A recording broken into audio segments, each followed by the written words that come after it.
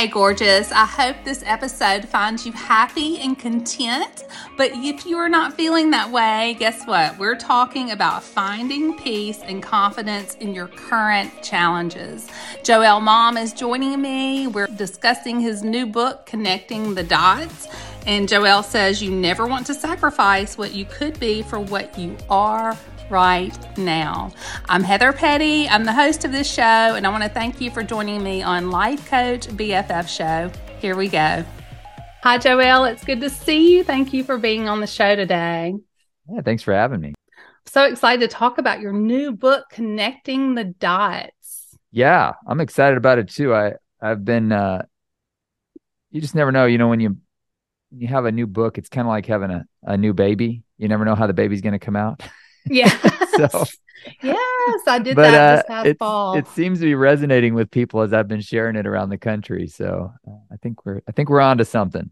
Yes. Well, the topic definitely resonates with me, and I know it will our listeners. So why did you decide to write this book?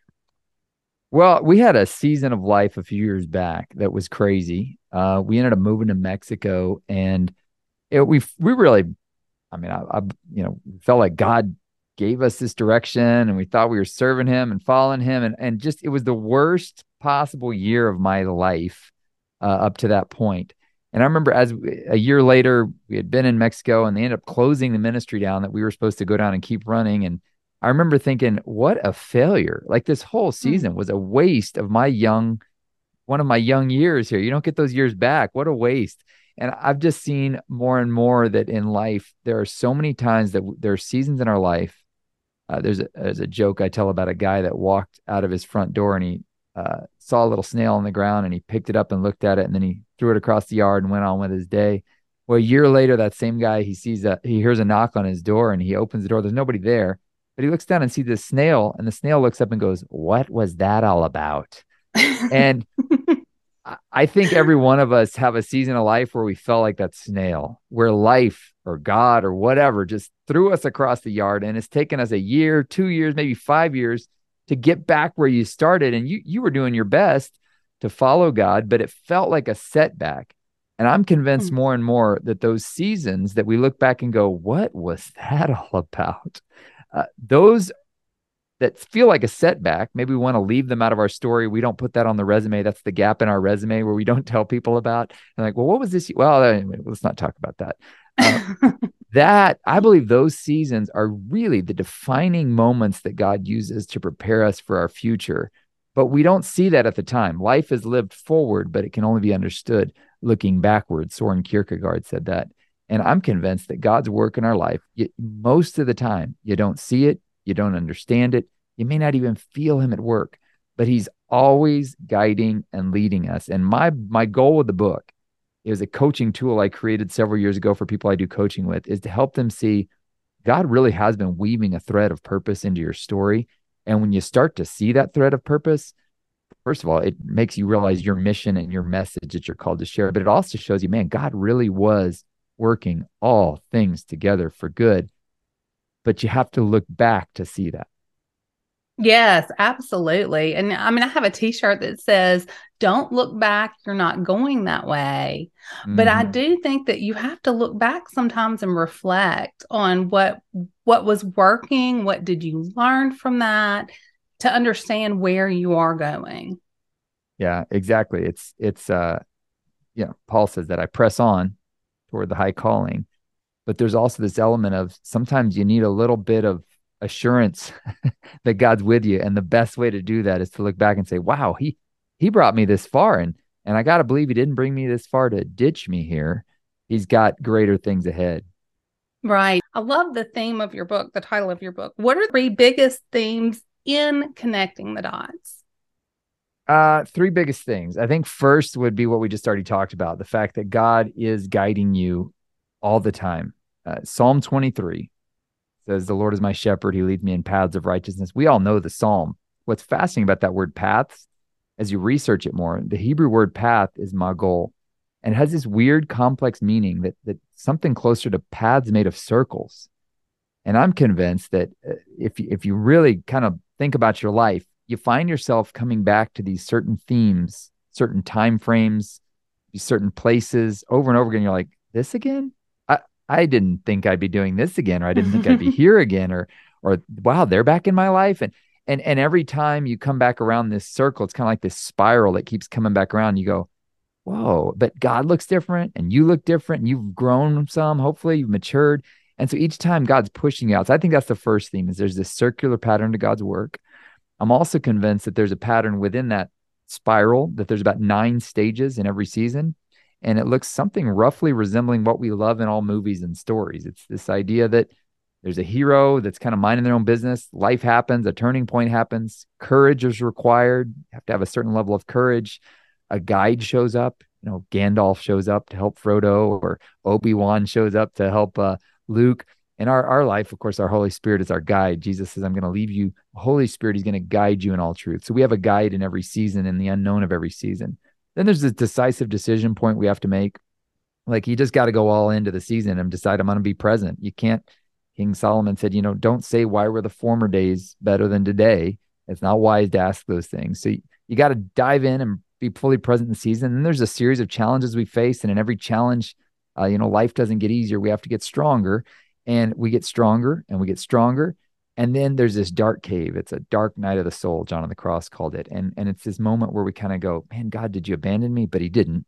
But it's kind of this testing where he's like, hey, I want to show you that you've actually got what it takes. And then you go into this dark cave, you emerge, and you've got this return home, a journey home. I call it the resolution. And then there's this new perspective you've gained. And then at the end of every season, you walk out with this kind of this survival story that becomes somebody else's survival manual. And you've got this really distinct mission and a distinct message. You've got a problem to solve and a message to share from each season. And I think as you look back at your life, you're going to see 5, 6, maybe 7 of those circles, and all of them tie together where you come to this moment where it's like, oh, that's what that was all about. And then my final I would say the third key point is this, that it really wasn't for nothing. And some of the things in life that we go through, we're just not going to understand them on this side of the space-time continuum. But all indications are that when we stand before God, I've often said, when I get to God, I'm getting in front of him, I'm going to ask him a few questions. All indications are that when you actually stand before God, what happens is you drop to your knees, put your face on the ground and go, whoa, true and just were your ways and your judgments. I had no idea what I was talking about. Job says that, Right. God shows up. Job's been asking all these questions. Job's friends got all these opinions about why hard times are happening. God shows up and he's like, all right, put on your big boy pants. We're going to start talking. And then Job at the end goes, I didn't know what I was talking about, but I trust you. Yeah. Right. I'm looking forward to that day. So what are you going to say when you see God, Joël? What are you going to say? Probably nothing. I'll probably be dropping my mouth open with drool coming out the sides of my face. When you look back on your life thus far, do you see a consistent theme or message? I do. Yeah, there's 2 things. The 2 things I just always keep coming back to are perspective and wisdom, right? So I've just really felt this call to lean into wisdom. I say it this way. I want to help people stop unnecessary suffering through wisdom and find meaning in necessary suffering through perspective. Viktor Frankl, Survival of the Holocaust, he said, in some way, suffering ceases to be suffering the moment it finds meaning. And when you've got a perspective that, okay, I don't know what God's up to here, but I know that he's working all things together for my good. I mean, the subtitle of the book is What God is Doing When Life Doesn't Make Sense. And people have said, how do you know what God's doing? Well, he's made it really clear what he's doing. He's working all things together for good of those who belong to him and are called according to his purpose. So my goal, my 2 things, everything I write about is about stopping unnecessary suffering through wisdom. And then that necessary suffering in Acts, it says, through much suffering, we enter the kingdom of God. I wish it said through much Krispy Kreme donuts, we enter the kingdom, but it says through much suffering.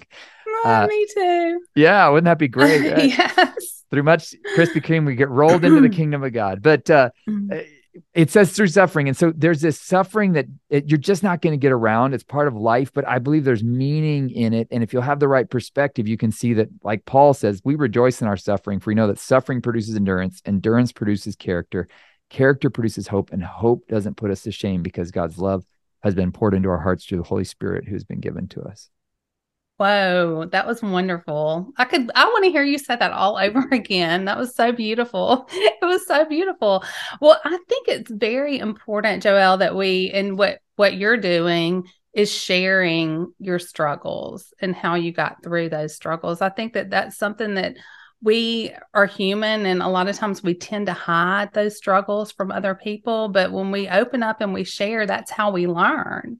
Yeah, I mean, if you think about the Beatitudes, the classic sermon Jesus gave, there's this theme through all of them. Blessed are the meek, blessed are the poor in spirit, that when you're in a vulnerable position and you're willing to kind of acknowledge that vulnerability, there's this blessing that comes in with it. And I don't think it's just a blessing on your own life. I think it's a blessing to others when you're willing to acknowledge, man, yeah, I'm right now. I don't know what's going on. I don't understand all of it. I'm in a weak position right now. But when you share that, it's just amazing how people go, "Oh, you too? I thought I was the only one here. I thought I was alone in this struggle." And no, we're all facing the same battles. Mm-hmm. We're just not all talking about it. Yeah. We're not talking about it. Does God ever put us in uncomfortable situations on purpose? Oh yeah, I believe He does. I do too.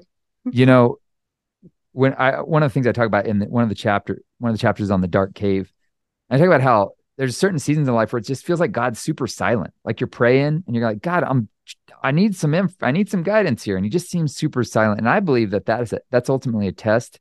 And I don't think God's silence is a sign of His disapproval. If you're following Him, seeking Him, I don't think it's a sign of His disapproval. I think it's the silence that you get from a teacher when it's time to take a test, and she sits in the corner quietly, hands you the test, and she trusts that you've internalized what she's been teaching you. And the teacher, just like God does that for us, He says, all right, I'm not going to give you the answers. I'm not going to give you turn-by-turn instructions. I believe you've internalized what I've been teaching you. This is your chance to go and do this on your own without turn-by-turn instructions. Again, His goal is to make us strong. And there's these moments where I think He just puts us through these challenges and He says, all right, now I'm going to sit back here because I know you've got this. I believe you've got this. My cousin, he's a teacher. And he says, when I give kids a test, he's like, I know who's going to pass the test beforehand. He's like, I hand them the test. And he's like, I'm going to be seeing them again. But he's like, some kids, I just like, they're going to make it through this. And I believe God's silence in in those testing times, it's not a sign of His disapproval. It's a sign of His confidence that you've internalized what He's been teaching you. A.W. Tozer, he says that. He says it's doubtful whether God can use a person greatly before He's wounded them deeply. And then he basically goes on to say, are you willing to pass that test? Of those moments when God puts you through these challenging times and He seems silent, are you willing to go to that test? Because if you pass that test, He's like, you're going to the next level. I'm roughly paraphrasing the quote, but it's one of my favorites. It's in the book. So I believe He puts us through those. And it's a lot, oftentimes, what I've seen oftentimes, it's a test of His silence, or it's a test of someone betraying you or hurting you. And you have to walk through the steps of forgiveness. I mean, forgiveness is the foundation of what we believe is. I mean, our whole faith and hope is built on forgiveness, His forgiveness. And oftentimes it's a, are you willing to get through this with forgiveness? And that's what elevates you to the next level. Yeah. And fear, I mean, sometimes fear can really take over. How do you overcome fear when you're called to step into something new? Yeah. So fear, I wrote a whole book on fear. My whole last book was on fear. And fear is not something that we like to acknowledge a lot. I think we call it, I'm just being cautious, or I'm just a little worried. It's all fear, anxiety, fear. whatever.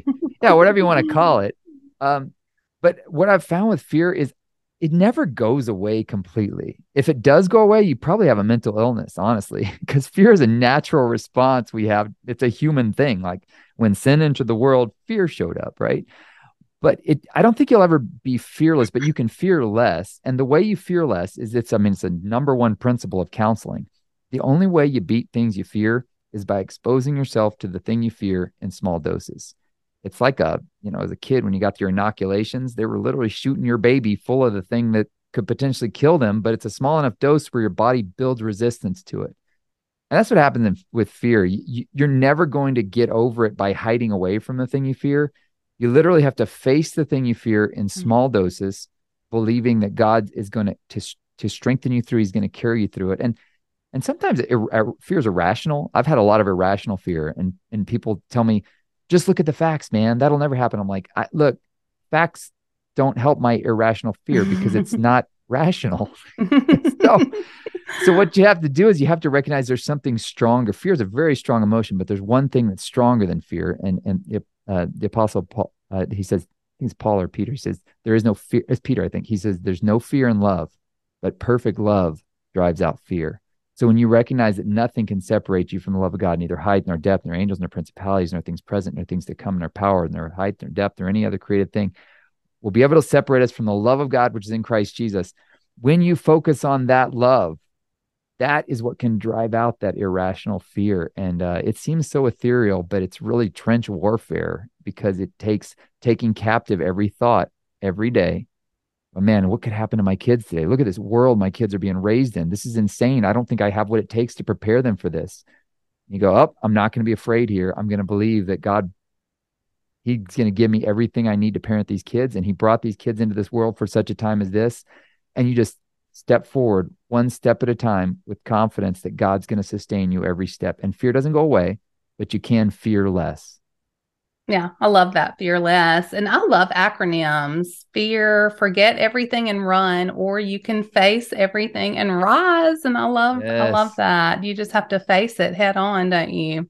Yeah. I mean, faith, the thing is that faith and fear aren't really opposites. They're the same thing. It's just what fear is just faith that the worst possible thing's going to happen. Mm-hmm. It's just belief. It's like, what are you believing in? And faith is saying, I believe that God is with me and He's walking through me in the middle of this.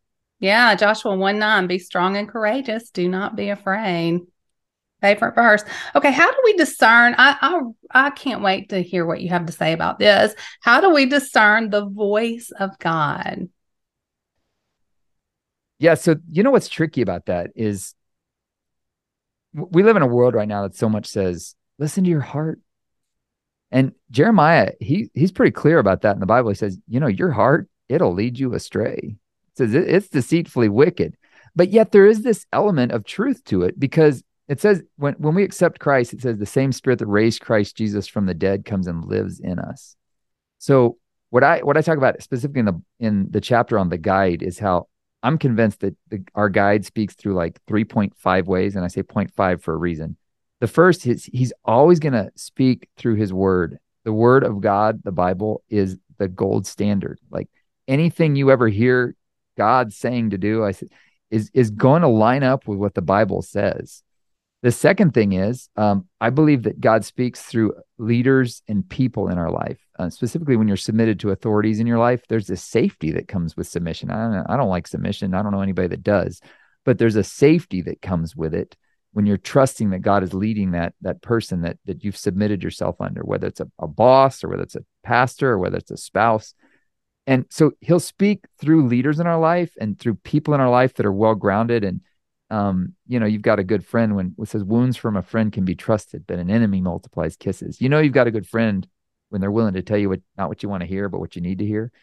And so, but those people what they share will always line up with the Bible. So it's a hierarchy, right? The Bible, then people. And then I believe truly is that inner voice, that Spirit of God that speaks to us, but it's always going to line up with what people and authorities in your life are saying and what the Word of God is saying. If you're just going with that inner voice, you can literally be led into some serious problems. Because I've met some people that they were sincere, but they were sincerely wrong. Like, did you check with anybody before you did that? No, I just knew the Lord was telling me to do it. I'm like, I'm not so sure about that. Then that 0.5 way is sometimes it's circumstances, right? Sometimes circumstances line up, and other times you got to move in spite of like far than optimal circumstances. So I think sometimes God will allow circumstances to line up, but sometimes you have to move forward in what seems like not an optimal circumstance. But if you line up those four, it's kind of like lining up a like a rifle or something. If all the dots are lined up right, you're probably going to be on track with what the Lord wants for you as you're seeking Him. He speaks through the Word, speaks through authorities and people in our life. Sometimes that's books. For me, I can't tell you how many times God's plopped a book right in my path, right at the time I needed the truth that was in that book. Mm-hmm. And then you've got that inner voice that will confirm. I don't think it should be the guide, but I think it should confirm what all those other voices are saying, and then circumstances. So, yeah. Mm-hmm. Yeah, I agree with you. Sometimes it just lines up and you just know. Yeah. You just know. What are your thoughts on discontentment, holy discontentment, and why do you think it's important? That's something people are really intrigued by that because I get asked that on every interview. That's really interesting. So holy discontentment, there's a verse in 2 Corinthians 5 where Paul says this. He says, look, if we're in our minds, if we're out of our minds, it's for you. If we're in our right minds, it's because Christ's love compels us. That word compels is a fascinating word. Suneko is the word. It's a Greek word. And if you translate, some translations say Christ's love constrains us. And you go, wait, compels means to like push forward, constrains means to like not to keep you from going anywhere. I'm like, well, which one is it? The word has this figurative sense of like wrapping your hands around something and squeezing it like a tube of toothpaste. And Paul, that's how he describes Christ's love working in us. He comes around us with his love, and then he's like, I love you so much, I'm going to squeeze you to become all you can be.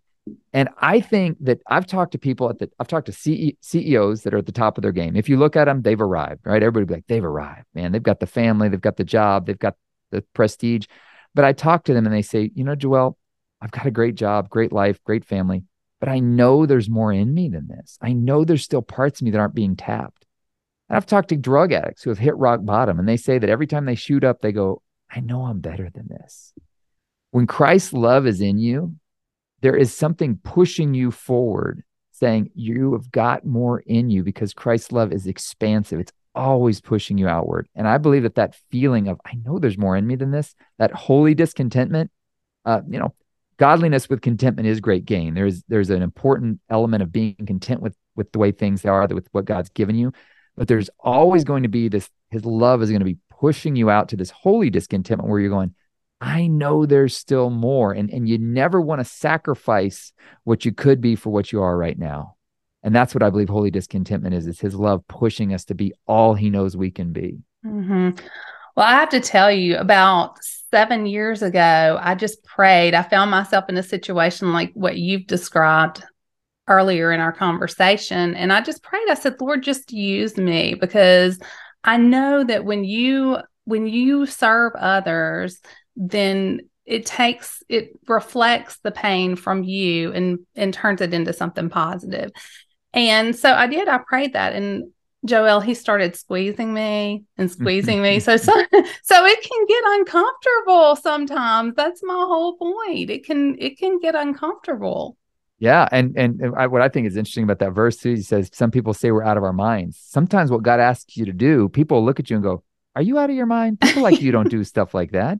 Like, you got all these kids, you shouldn't be doing that, or, but I know there's more. And it's funny that he compares it to people saying, like he says it in the context of people saying, you're out of your mind, Paul. Like, yeah, sometimes what he asks you to do will make you look out of your mind to those around you. So true. So true. What role does perspective play in finding our message? Well, it's again that when you look back, you're going to see that God has been guiding you and leading you. And when you've got that perspective, I know for me, I was in a season just last year. Of course, the book was already written at that point, so I had to preach to myself from my own book. But I'm like, what is happening here? Why is everything taking so long? I was working on this huge project. It's just everything it was roadblock after roadblock after roadblock. And right in the middle of that, I found out I had melanoma, cancer, right? And I was like, God, like, what is this? How does this fit into the big picture? And I'm starting to see glimpses of how it all fit in the picture. The melanoma's, in remission and all that. But you have to, I think the key with perspective is you have to recognize, like, when you can see that God's been leading you up to this point, when the hard season hits, because there's always going to be, every season has a hard stage to it. When that hard stage hits, you have to go, okay, God, the question not here isn't why is this happening to me? The better question is, how am I going to respond? And can I respond in faith that this is just like that last time you brought me through? I'm going to learn something on the other side of this that's going to be really important for my future. But I got to stay in faith. And I think perspective is saying, I know that this little microcosm of my life right now isn't the big picture. There's something bigger he's working on. So I'm going to stay as focused as I can. That was my goal with this book. I've got this little chart in there with this kind of the 9 stages. And I say, my goal is for you to look at right now, what stage are you in the season, and kind of have an expectation of what's ahead. and what you can expect right now, but also know that there's brighter days ahead. Right? Something's going to change. So perspective is, I think, of course, that's one of my life messages. So I think it's ultimately the key is keeping your vision lifted, knowing that God really is working all things together for the good of those who love him. Yeah. And the sun is going to come out. Eventually the sun will come back out if you can just stay focused on that. When we suffer well and show people that our hope isn't in what we have, what we own, when we suffer well, it's literally like this living sacrifice to the world of saying, okay, they're going through the same thing I'm going through, but why they got so much hope and how do they have so much peace and confidence in the middle of this? It's this sense that as we surrender ourselves to God's will in our life, there's going to be some suffering that comes. But when we suffer well, knowing he's with us, it's this tangible example to the world around us that there's something bigger to hope in. That's what I think is when you're telling your story and people are watching you live through that suffering and that story, that's how you become this living sacrifice. Mm-hmm. That's why some people make suffering look so much easier than others. I think I had a friend last summer who battled cancer, and it was serious. It was very serious. And she had surgery and on her leg, and had a tumor removed, but she came through and she truly gave the glory to God. And she wore fun t-shirts and fun wigs, and she suffered publicly. And I told her, I said, you made cancer look fun. So what would you say to someone who is trying to forget a traumatic or painful part of their story? I would say the goal isn't to forget it. The goal is to transform it. What we don't transform, we transfer, right? And so there's this pain. And one of the things we do in counseling that's super important is if you have something that's just haunting you, one of the best things you can do is literally write down from start to finish everything that happened to you, which, little insider secret, that's what I did in this book. I was trying to figure out this season. A guy just told me this morning, he's like, hey, I just finished your book. He's like, you were writing that to yourself. I'm like, you got that right, buddy. I was writing that to myself, because you got to look back. And as you write out the story, you begin to see the points where you go, oh man, now I look back and see God did that. So I think one of the best things, and this is where journaling is so powerful. And a lot of people, I'm not a very good writer. I don't consider myself that great of a writer either. But even if it's just bullet points, where you're just going, man, this happened, and then this happened, and then this happened. As you process that, the important stuff will kind of bubble to the surface, and the stuff that wasn't that important will kind of like dross, will kind of fade away. And you'll start to see, oh, these were those key moments where God was working in that. So I would say for people, if you're trying to forget it, you're never going to forget it, right? One of the things I talk about in the book is you never can forgive and forget. That's impossible. You forgive and choose to remember with forgiveness. So when the memory comes back up, if you've got this grace of seeing God was working in the situation, you can remember it with peace rather than this tormenting feeling. But sometimes you got to revisit it. And I would not recommend, if it's very traumatic, I wouldn't recommend doing that alone. Get with a counselor or a coach, a pastor that knows the power of kind of revisiting those things, but doing a redemptive, not just so you can wallow in the pain of it, but so that you can look at it. Again, it's that look at the thing you fear, face it, and then you come out on the other side of it and it doesn't have a hold on you anymore because you faced the thing you feared, the thing you didn't want to look at. But not only does it not have a hold on you, it's got a whole new take, a new perspective where you go, wow, this is something God was using to prepare me to be a warrior for this cause or to speak this truth to other people. Wow. Thank you so much. I could just listen to you all day. You are so positive and encouraging, and that's exactly what we all need. Would you mind holding your book up again so we can see, and Connecting the Dots by Joël Malm, and go buy this book. I can't wait to get a copy of your book. Thank you so much for your time and for being on the show. How can our listeners connect with you? Yeah, so joelmalm.com has everything there. I've also written a ton of YouVersion devotionals. So if you go to the YouVersion Bible app and you just type in my name, Joël Malm, there's 2 for Connecting the Dots, maybe 3 eventually that'll be up there. So if you want to kind of dip your toe in some of the concepts, those will be available. I've got those, and then my dad and I do a podcast, but joelmalm.com has access to all that for you. joelmalm.com. Perfect. And what's your next big project? Well, I'm building a retreat center right now here in Kerrville for pastors and missionaries. I've got 2 of the 4 cottages done. Been building those by hand, actually. Ooh. So it's been interesting. Yeah. And then I'm working on a new book. Actually, I got 2 new books I'm working on, and see what the Lord has next.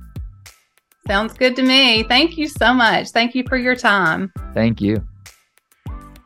Wow, Joel was incredible.